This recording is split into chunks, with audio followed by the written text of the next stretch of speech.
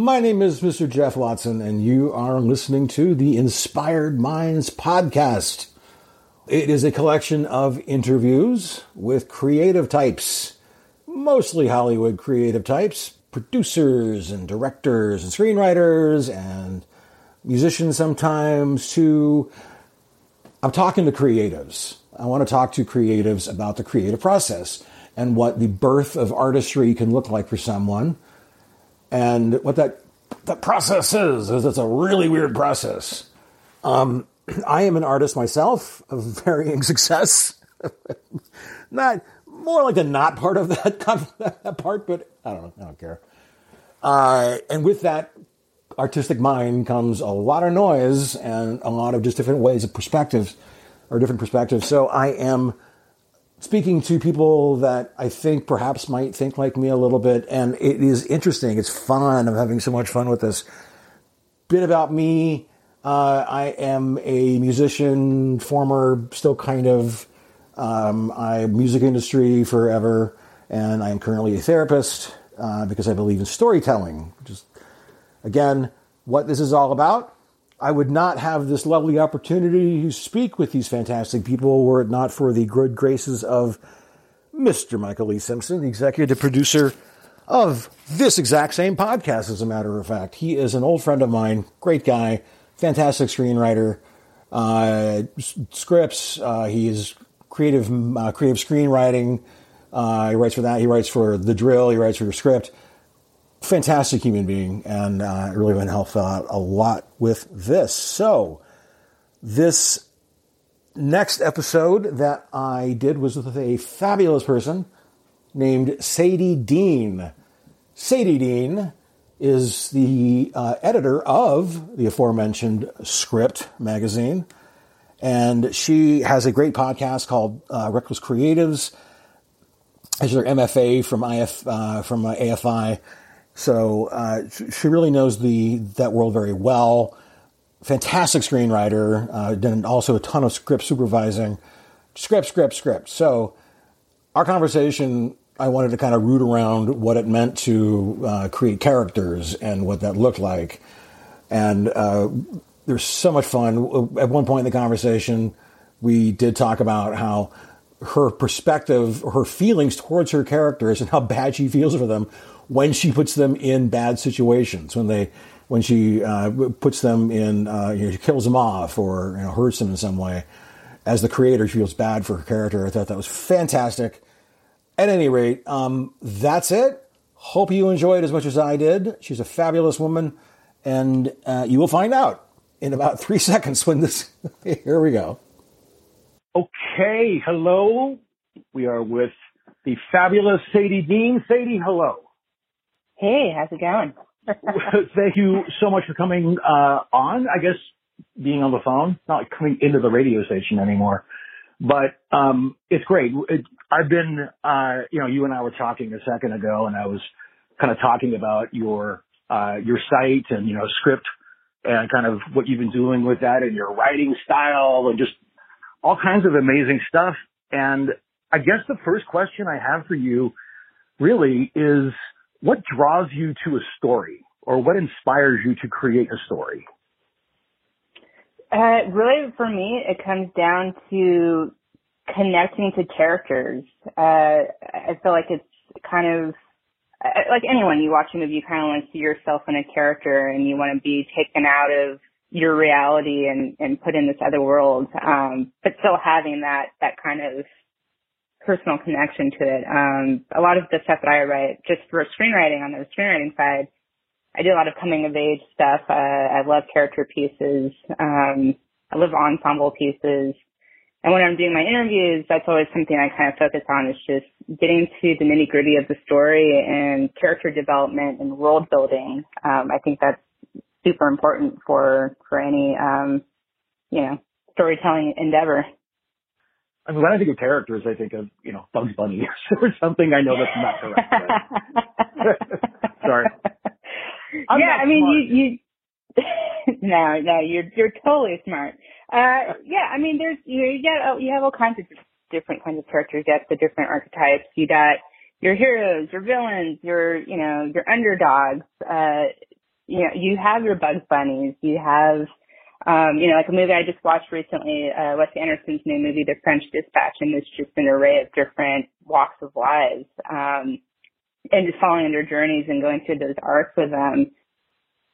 Well, I guess that perhaps because the French Dispatch movie I am looking forward to seeing, and you were talking about kind of multiple narratives going on. Is that kind of the ensemble thing that also drives you as well?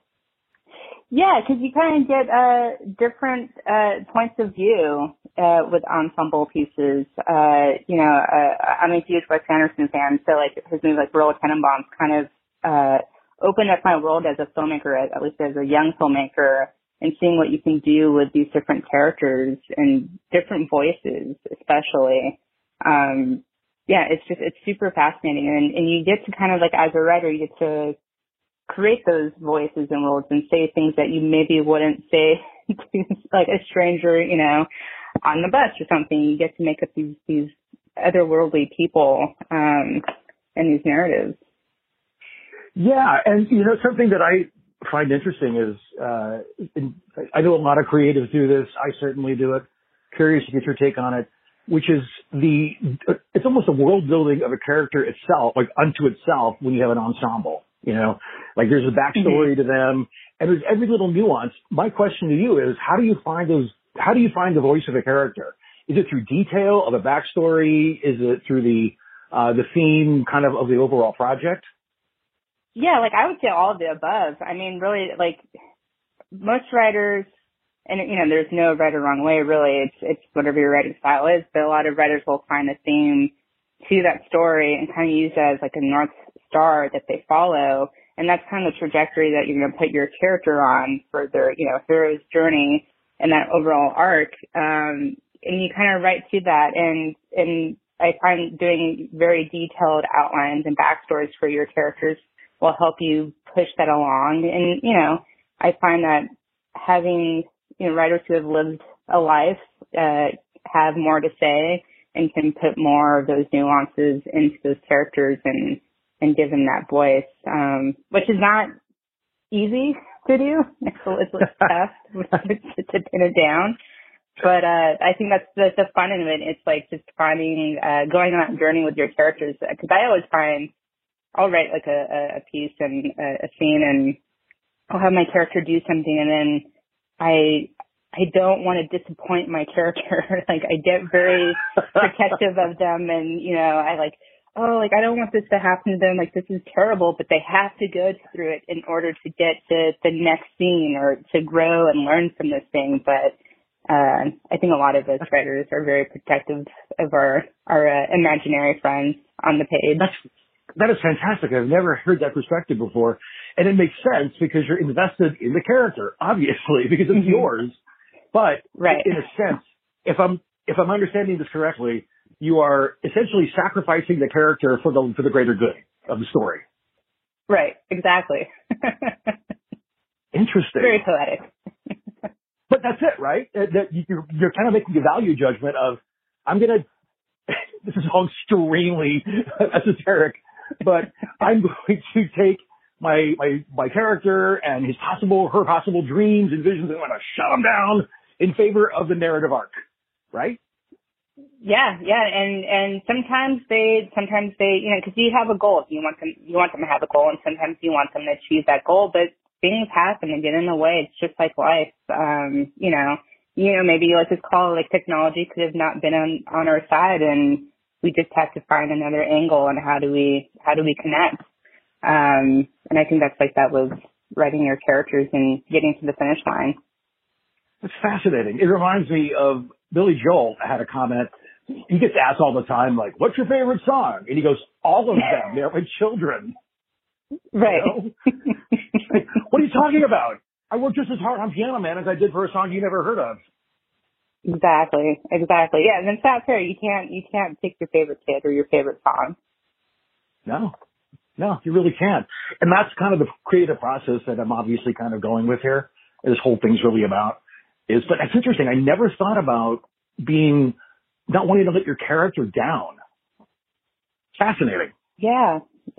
It's, you just get so connected and close to these characters, and that's like the last thing you want to do let them down. I think it's also kind of your insecurities about yourself of not like wanting to let yourself down, but you're like, it's going to happen.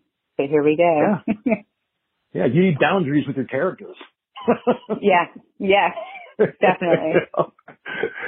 Fascinating. Well, so let's go back on the theme thing for a second. You were talking about, the North Star, right? And I guess, so what I'm curious is, and I'm sure it's done either way, but, well, for you, do you write the story and kind of find the theme as you go, or do you kind of think of the North Star again right? Yeah, it depends on the project. I feel like, I mean, there's one that immediately comes to mind where it deals with the idea of being abandoned and reconnecting and finding a new family, basically, with someone that's not your blood, but just the idea of how do you deal with abandonment, either by family or a loved one or by yourself. And once I figure out that theme, then I could kind of round out what that story trajectory is.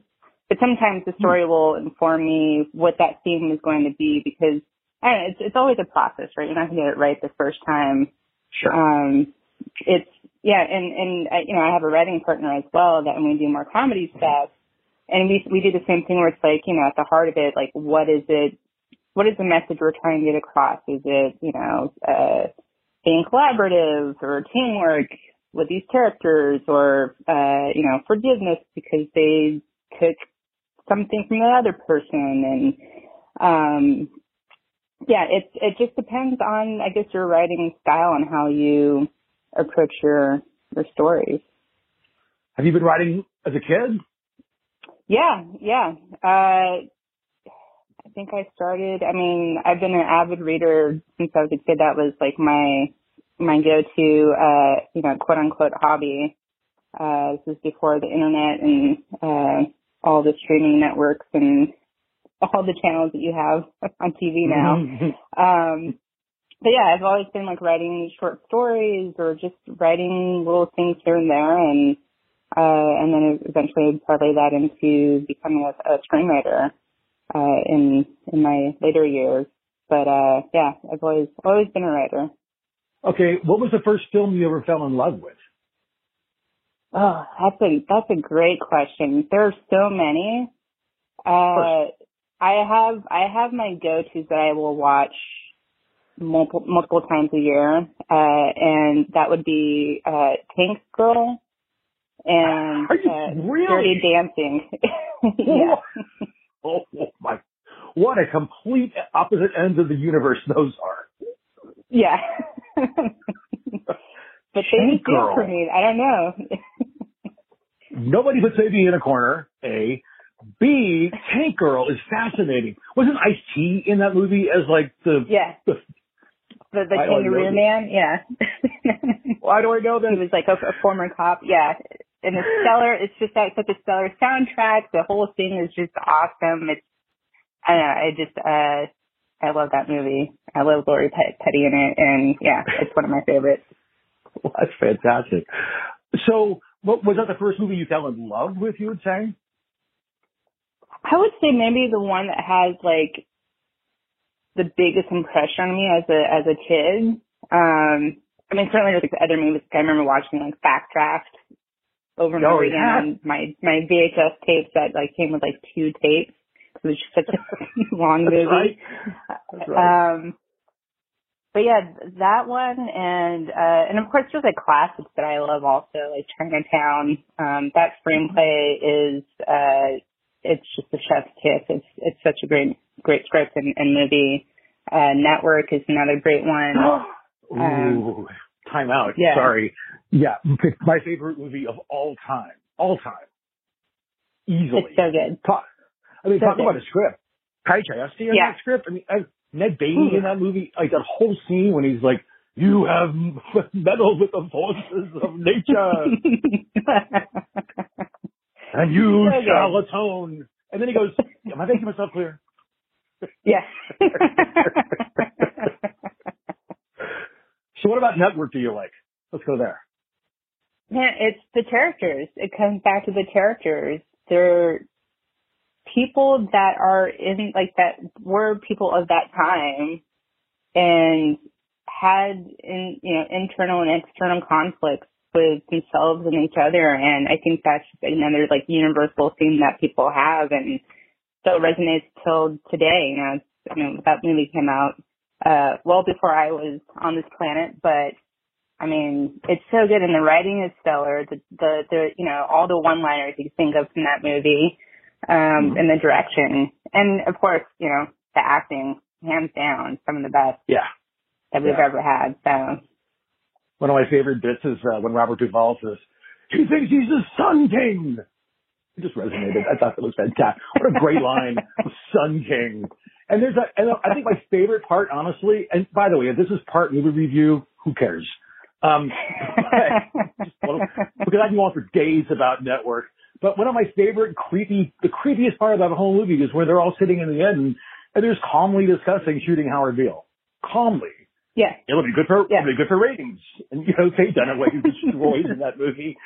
Well, we'll get fantastic ratings on that night if you do it the other night. Right. Yeah, to back to business, right? It's I mean, we do that with our jobs too. It's like, it's crazy, and it's like, well, how are we going to get the viewers? We need more eyeballs. Well, exactly. And the craziest thing about that movie, it was so far ahead of its time, right? Because that kind of stuff happens now. Even 10 years ago, it was going on. It just saw the future, unfortunately, and it's played up obviously as parody and satire, but not really. Yeah, which is cool and scary at the same time. Just thinking of, like, all the sci-fi films who've kind of predicted our future, and that's happening now. And I guess that's, like, the beauty of, like, storytelling and filmmaking. You get to create how you perceive the world or what it will be, and sometimes it comes true. I'm glad you brought that in, because that's where I was going to wind up too, with the storytelling thing again, because storytelling is interesting. I say this a lot, and I again want to get your take on this. But stories, first of all, I say we are all made up of stories, but none of us, or not a lot of us, know that, right? Like I think they're all kind of made up of those things, as kind of elemental almost. And then if you can find a story, like the beginning, the middle, and an end, because they're going all throughout your day, like butterflies all around you, right? And if you can pluck them out of the air, find that tiny little thing, attach the meaning, or as you say, the North Star, then you have a meaning to that story, potentially a meaning arc of your life. Yeah. So I think stories are just a way for us to find the core meaning. Our stories, anybody else's stories, because stories are a lost art, right? Like the oral tradition was, cavemen, and then the minstrels, and then, so on and on, and the shaman, and then here we are. Nobody tells stories anymore, in my opinion, except for film and TV and music. But we've lost that oral tradition, and I think that's really what you're talking about when it comes to film and script writing, is to put those themes in. Correct? Yeah, absolutely. And the other thing about writing too, be it, or just being creative in general, it's such a vulnerable thing to tap into yourself and pick out your flaws, or even just, giving yourself, a pat on the back of the things that you do well in life, and then putting it on a page or in your music or in a book, whatever it is your creative outlet is. But it's still vulnerable, but that people are so scared to tap into those things that it takes them a little bit longer to find that voice or find that North Star, that theme that, that they're searching for or wanting to talk about. But yeah, I think you're totally right. Like, everyone has a story. They just need to sit down and tap into it if they want to. Yeah. Well, right. Exactly. And that's the thing too, is I kind of do this more and more these days, and I'm kind of trying to work it into my life in a little bit other ways, but it's just that concept of, when you tell somebody that they're a storyteller, because I'll tell somebody, tell me a story, and figure out what that means. And I go, congratulations, you're a storyteller. And they go, seriously? It's like, nobody's ever fucking told them that. Ever. Right? And they get excited. Yeah. So that's what I'm kind of asking you, I guess, ultimately, or at least in this so far, is about that inspiration, is about that moment when you say, oh, I'm a storyteller. When did that happen for you? early on, like you were saying?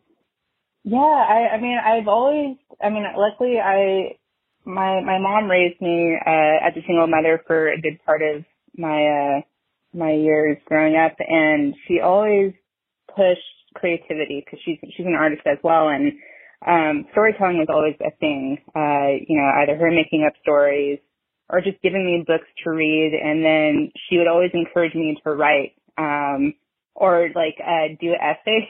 She would make me read the Nat Geo magazine and say, okay, now write me what you just read. Like, what is this about? And I remember the biggest thing she had me read, I think it was a form of punishment. I think I had done something that I shouldn't have done. And, she made me write a thing about empathy and morals from reading the quote that do unto others as you would have them unto you. And, so I just wrote a whole thing about it. And I don't know, it was just always that encouragement from her to just write and tell stories and, jot things down or write music with her, whatever it was. So I think I kind of lucked out on that side of things, at an early age. That's great. And so let's go into music. We were talking earlier that, you're a musician, you're a guitar player, you're in a band that sounds unbelievable to me. Why don't you describe that, please? Yeah. So, music was always my first love, actually. I wanted to be a professional musician, ever since I could pick up anything. I played drums, bass, guitar, did it in school, in high school, and then I kind of found film and fell in love with that, and it always felt like music was something I needed just to keep my life going. And I've had bands over the years, and my new one were called The Coolers, and it's another great outlet just to express yourself if you need to make some noise or release some tension. It's nice to play live and get that going. And we just this last weekend we opened up for Oingo Boingo former members. So that was really cool. Yeah. Tell me about that, actually. I want to hear. Yeah, it was actually really, really fun. It was Halloween night, which was perfect. Oh. It was a huge party in Agoura Hills at Canyon Club, and we got to open up for them. There was another really cool opener, and those guys just, they've been together for 40 years, and they're just this well-oiled machine, and they're just so good. And there's that thing about Oingo Boingo is you may not know all of their songs, but once you hear it, you're like, oh yeah, I know that song. And it's really good. Yeah. It was one of those career highlights for my music career for sure, of being able to say, I shared a stage with Oingo Boingo, and their bass player pulled aside one of our band members and was just like, I love you guys. Where have you been? And that's what makes all of this matter, is connecting with fellow musicians that you totally admire and respect. I will go one bigger, fellow artists, because what I wanted to say is in that I believe, at least, that there's an artist and there's a musician, or there's an artist and there's an actor. And I think you know where I'm going with this. It's the artists that are the ones that have the soul. The artists are the ones that have the compassion, and the respect, really. Respect is probably a better word. The respect for the art. And that's a huge difference, right? And and to have that kind of respect of, it's almost kind of like when two fighter jets are flying in formation next to each other, and then one guy kind of gives the nod, the other guy kind of gives the nod, and then they keep going. Yeah, the nod of respect. Yeah, exactly. Yeah, it's just it's respect, and just you feel it more, I guess, as an artist. You feel all the things happening. You're kind of like an empath, I guess, in a way, which has the good and bad with it. But just getting that respect from those fellow artists, that's makes everything worthwhile. All the craziness leading up to that moment. Sure, but also I would say that perhaps even all the craziest up to the moment is also part of the moment, right? I mean, yeah, it's a whole thing. I mean, we were talking earlier. I've done that kind of a thing for a while. I did for a while, and And it's interesting. Also, too, you know, artists gotta art, right? Mm-hmm. Because if you don't, someone, a really great friend of mine who's an incredible artist told me this one time. He said that, you know, if you stop creating, you will die. And doesn't matter how, suicide, overdose, dying of a calcified heart, whatever that looks like, you're going to die. And yeah. Correct. And I thought you would resonate with that because that's it. Because, you know, let me ask you this. Personally, and the other artists that I talked to, there's almost this burning inside. It's almost like a pregnancy when you're, when you have a creative thing, you know? Yeah. And you have this kind of, it's going to come out one way or another. Because if you don't, you're just going to hold it in and you're going to get sepsis and whatever metaphor we're using right now. But it's important to do that. And I think that's what you're kind of talking about, correct? Yeah. And that's one of the reasons why I jumped back into music, because with screenwriting, you don't get to make your movie the next day. But with music, it's like a immediate outlet, and you are creating this thing that's inside you that's filling, you can write it be a sad song or a happy song or a dark song or, whatever that mood is. And you get to get it out. And then if you're lucky, you get to share it with other people, and hopefully it resonates in the same way for them, or they just, get something out of it. That's also like one of the cool things about being a musician and being an artist and creating that thing for them, that shared moment. It's just such a cool experience having those moments and being on stage and like seeing people that connect to stuff or just having a good time just makes it all worth it. Art is medicine, right? I mean, I could think of so many artists who stopped because of an injury or something, and it just makes them depressed, and you feel for them because all they need to do is just pick up the guitar or whatever it is that they do, or the paintbrush, and they just can't in that moment. And it's heartbreaking, especially when you lose someone to that depression or whatever it is. You wish you could give them that ability to create again. Yeah. It's a soul death when that kind of thing happens. I had a good friend of mine who stopped creating and then committed suicide. And that was a real part of it, honestly. In fact, that's kind of what made my other friend say this to me about if you don't continue to, he even said, he's like, I kind of knew this was going to happen because they stopped creating. And I was like, what? And he says, yeah, that's exactly what happens to people like us. And it really hit hard, but it made perfect sense the second he said it. Yeah, it totally makes sense. And it's unfortunate that we're so deeply connected, emotional to it, but it's that's what makes us artists, right? We make these things, because they are so personal and, come from the heart and from the soul. You just need that space and time to do it if you're able to. Can I ask you a general question? A big, giant question? Here we go. All right. This is a big one. It's not, is there a God, but it's close. Let's try this. What does being an artist look like for you? Or rather, no, how do you define what being an artist is?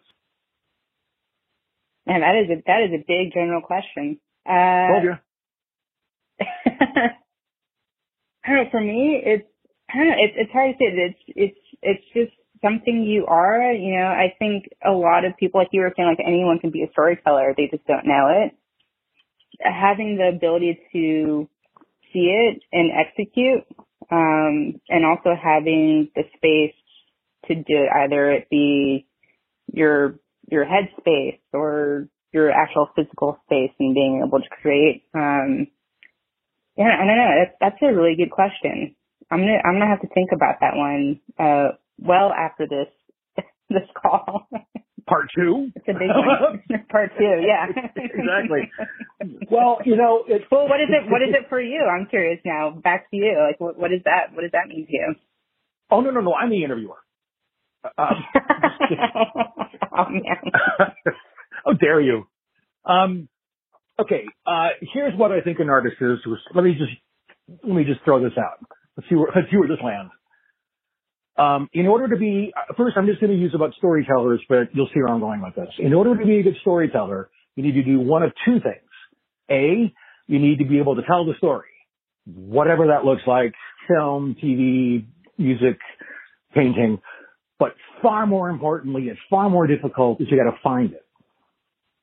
Right? That is the challenge.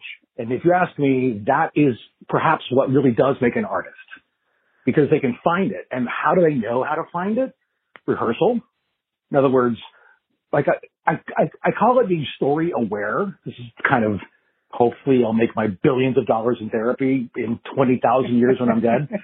And my name can carry on.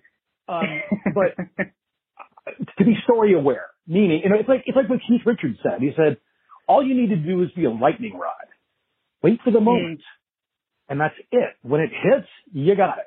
That's all you need to be, is a channel, a vessel, And once you're a vessel, and this is getting into Buddhism, but, once you've kind of had that spiritual enema, for lack of a better phrase, then you can kind of clear yourself out. You can see what's going on. You can see the larger picture, and you can start to find stories or songs or art.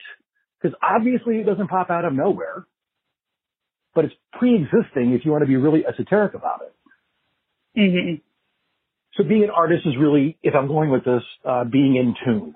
If you're in tune, then you can find the story. I think that is a perfect definition of it. Well, I'm just making shit up, so.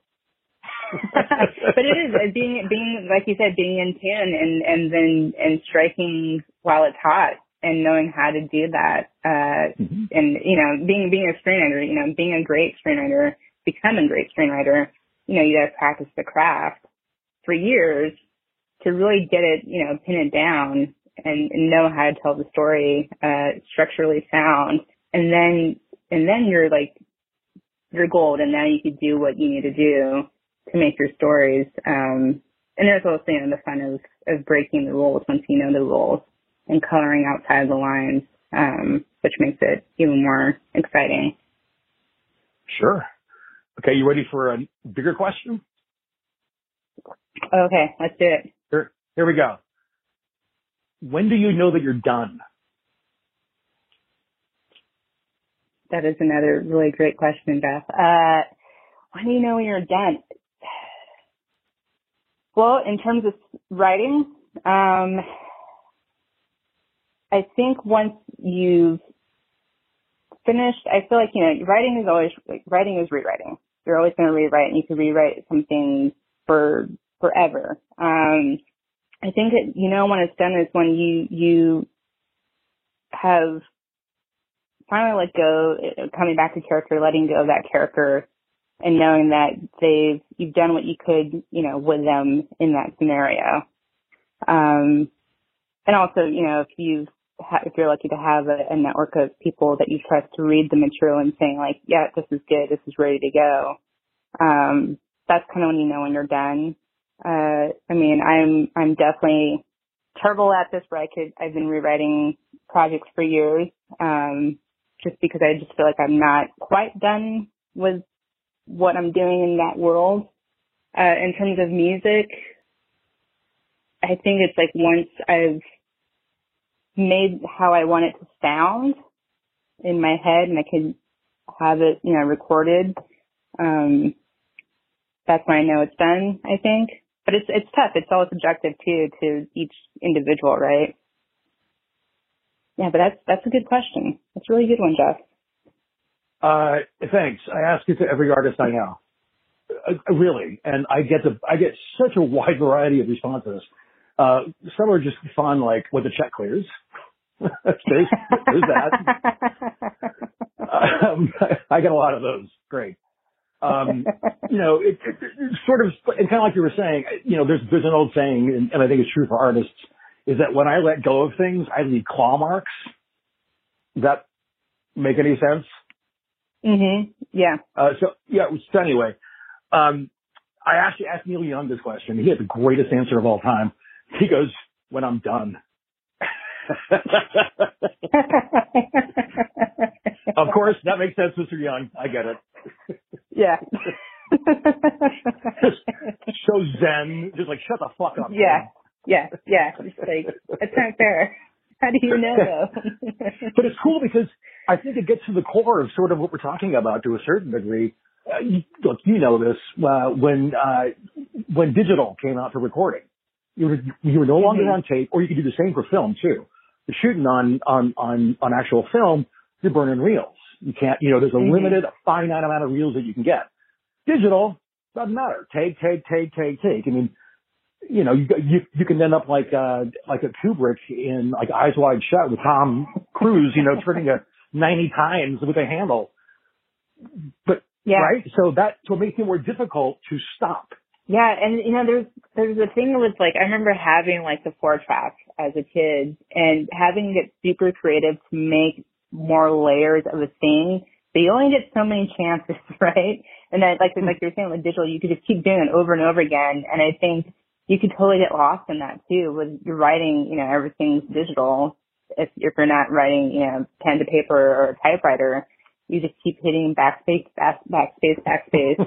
and rewrite and never finish the damn thing because, it's unlimited. Whereas, tape or film, not so much. Perhaps that's why literature, you could argue, was fantastic back when there was quills and parchment. Right? Like there's a limited amount of things that you be real careful with what you were going to say. Yeah, you had to really think it out. Absolutely. Quills and parchment. Okay. Now I'm just free-forming here, but so tell me, why do you think actors want to be musicians? Sometimes. Why do actors want to be musicians? They're showboats. They want the instant applause. Right. And I would take this a little further to say that they are tired. They don't like being told what to do, which is what happens on a set. It's you do this and you do that, and here are the lines. They have no control. They think they do, but they kind of don't. And then when they're a musician, and inevitably they're not great. I mean, Bruce Willis, and you can go down a list. Return of Bruno. What about Johnny Depp on guitar? I mean, he's always wanting to be a rock star, right? Don't get me started. The Hollywood Vampires. I'm out. I mean, like, what? See, Viper Room is so over. Totally. Like, Viper Room was like not cool after River died. So move on. I do have to say, I've played there and probably some of the nicest sound guys in LA, so I'll give them that. Was it the Scottish guy? I said the sound guys, the sound team were really nice. I wish they were a few years ago I was there, but yeah. It's such a small hole in the wall place though. But were they Scottish? Or at least there's one guy who was a Scot, who was a sound guy, because I played there a bunch, and he was hilariously evil. Is that not him anymore? I don't think so. Oh, he was great. Get your fucking shit off the stage! He's definitely not there. But we should find him and bring him back. But yeah, going back to your actors being musicians, I think you're totally right. But I'll give you this. I think the actors make really great directors and writers. Mm-hmm. Why is that? I think they are more in tune with communicating, like emotions. Again, with like character, going back to character again, they can, if they're a seasoned actor, they hopefully work with some of the greatest directors or storytellers out there, and they kind of pick up on those things, those nuances, and can just communicate it a little bit better. Not saying that Ben Affleck is one of the best directors, but I think he's definitely a better director than an actor. And I think it's just from him working with some really great filmmakers, and he just has a way of making things work on the screen. As long as he's not acting in it, it's going to be a pretty decent movie. What else? Who are the directors, or who else has made that transition that you can tell me about that you think is good? Oh, I'm sure there are a lot, and I can't think of any off the top of my head. I got There's one. Okay, go for it. Vera Farmiga. Yes. And here's another one. He's done a lot of comedy stuff. Michael Showalter, who was on, he just directed a pretty good movie, The Eyes of Tammy Faye. I know there's something about comedy guys who do dramatic pieces really well. But yeah, I'm sure there's more actor directors out there. They're just really good, especially screenwriters too. That makes sense because, like you said, they're around the process. Yeah, as opposed to hanging out at the Roxy. Right. Right. Or the Rainbow Room or something, right? Do not diss the Rainbow Room. Can I tell you real quick, total sidebar? The absolute unknown truth about, the hidden truth about that place is their food is fucking really good. They have good pizza, turns out. Not just a pizza. We're talking about I'm going veal, I'm going chicken parmesan, the steaks are amazing, I'm completely in. But also, quick fun fact. So my name is Jeff Watson. I also happen to share the same name with the guitar player from Night Ranger. Yes. So when you go into the Rainbow Room to this day, there is still a mural of Jeff Watson with a guitar, and it says Jeff Watson in all bad fonts. That's me. That's you. The strangest thing is that I will to this day still get people, if I'm talking to them about business or something, the first thing they'll say is, "Are you from Night Ranger?" And I'm like, why do you know this, first of all? Second of all, would he be a therapist? Like, come on. You never know. You should try to get him on your show and just be like, would you do this, Jeff? To one Jeff, to another. Exactly. It's just us literally talking to each other. Right. Okay, so what got you into the script world? I was actually in high school. I was well on my way of pursuing a music career, and my stepdad, who had dabbled in filmmaking in his younger days, decided he wanted to get back into it, and pretty much just like threw me in with him in making short films. And he kind of showed me the ropes of being like a script supervisor, so I kind of was paying attention to every single job and reading the script and, just all, feet both in, running along with him. And,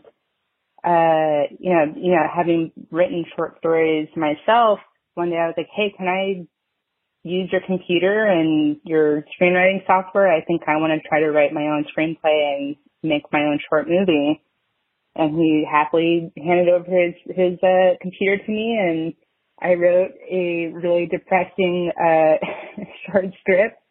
And I just got the bug from there, and I was writing in between classes or during classes in high school, and making friends read my screenplays. And I just got the bug and started making little short films at home and getting creative with what I had and the friends I had available who would want to be in my silly little movies. And then I was like, all right, well, I think I'm going to apply to film school instead of pursuing music. And I sidebar, I didn't really want to go to college. I thought it'd be really cool to be a high school dropout because that's what rock stars do. And, God laughed at me, and I became an honor student in my senior year. I was like, I'm not even doing anything. What is going on?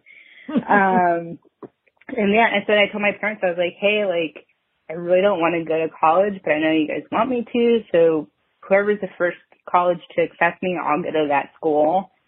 And so I got into a small college in Tarzana in the Valley called Columbia College Hollywood, and did that. And then I had some really great writing mentors there who really pushed me and were like, this, you're a storyteller, you're a writer, keep doing this. And one of them really encouraged me to apply to AFI. And so I did, and I got in, and kind of the rest is history. I made some really great friends there, and I just kept at it and keep working on my craft and all the above. But yeah, I kind of blame my student debt on my stepdad for making me fall in love with this storytelling medium.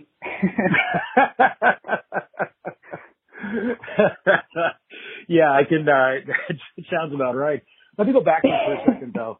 I gotta ask. Let's go backwards. When you were talking about making your own films, are we talking like a big VHS kind of thing you stick on your shoulder? Are we talking a small Super 8? What are we doing here? We had like our home DV cameras, but I don't think they were even DV tapes. They were a little bigger. So I remember I had a friend whose dad bought a small camera, and we were using that to make like I think like Jackass was like the new big thing at the time. So we were trying to make our own skate videos, falling, and all that kind of stuff, and like editing in the camera. And then then my stepdad had he got a camera. It was a Panasonic DV camera, which was like the big thing at the time, and he got it by shooting weddings. He started filming weddings on the weekends so that he could pay for this camera. And then he let me use it, and of course with his supervision, you don't want a bunch of 16-year-olds, 17-year-olds playing with this gear, but and I just started shooting stuff at home and getting creative. And I was just talking about this today with my husband, like one of the first movies that made me want to, made me kind of like open up my eyes and like filmmaking was Saturday Night Fever, that opening shot with the feet and like listening to the Bee Gees. And I'm like that, I want to do that. So in one of my first short films, I recreated that little moment, Sam's Bee Gees, but yeah. So that was your moment. That was when you saw something. That was your vision moment. Yeah. Right? Incredible. Absolutely. What do you think, what about it was, how old were you when you saw that? I mean, I've seen that movie so many times as a kid. I think I was probably around when I started working on the film sets with my stepdad, and I saw that movie. I think that kind of made it like, oh, okay, this is a thing that I know how to do this now, I think, and I want to try to do that because, it's the music and that setting up that tone, and just, it looked so cool, and, it looked easy to do, which it's not. No. But yeah, definitely, a teenage Sadie saw that and was like, yeah. I gotta say flat out, first of all, I've never listened to anybody speak so beautifully about the opening shot of Saturday Night Fever. Second of all, seriously, it's like you're talking about like Rashomon right now. Like, slow down. Second of all, however, you're absolutely right now that I think about it. And if I'm not mistaken, I think the genius of that, and correct me if I'm wrong, but I don't think he's in sync with the music when he's walking, which would have been an obvious move. Right? Yeah, I think it's like, it's been a while since I've seen that, but yeah, I think it kind of goes out of sync once he starts, when they start opening up the shot, because it starts with his feet and then it opens up. Right. Yeah. But I'm going to have to watch that movie tonight. Right, but that would have been an easy one. I'm almost positive on right now that I think about it. As you know, it would have been easy setup. He walks to the beat of the song, and that's how it's in the script. That didn't happen that way. So, ergo into it, God bless you for making me think of that genius part now. You're welcome. You've done good. Mission accomplished. Yes. Well, listen, again, thank you so much for doing this. It's been an absolute pleasure talking to you. Yes, it's been a pleasure for me. This is so much fun. Good. And as a therapist, I will now charge you $150. I don't know if that was discussed up front. There's an informed consent that we have to fill out now. We have a thing. I'll have to make sure my therapist doesn't find out that I was talking to you. So we'll have to keep this on the down low, please. I need an ROI. I need an ROI now. All right. Well, listen, it's been a pleasure, and I appreciate your time. All right. Thank you so much, Jeff. Thanks for having me. Of course. Bye.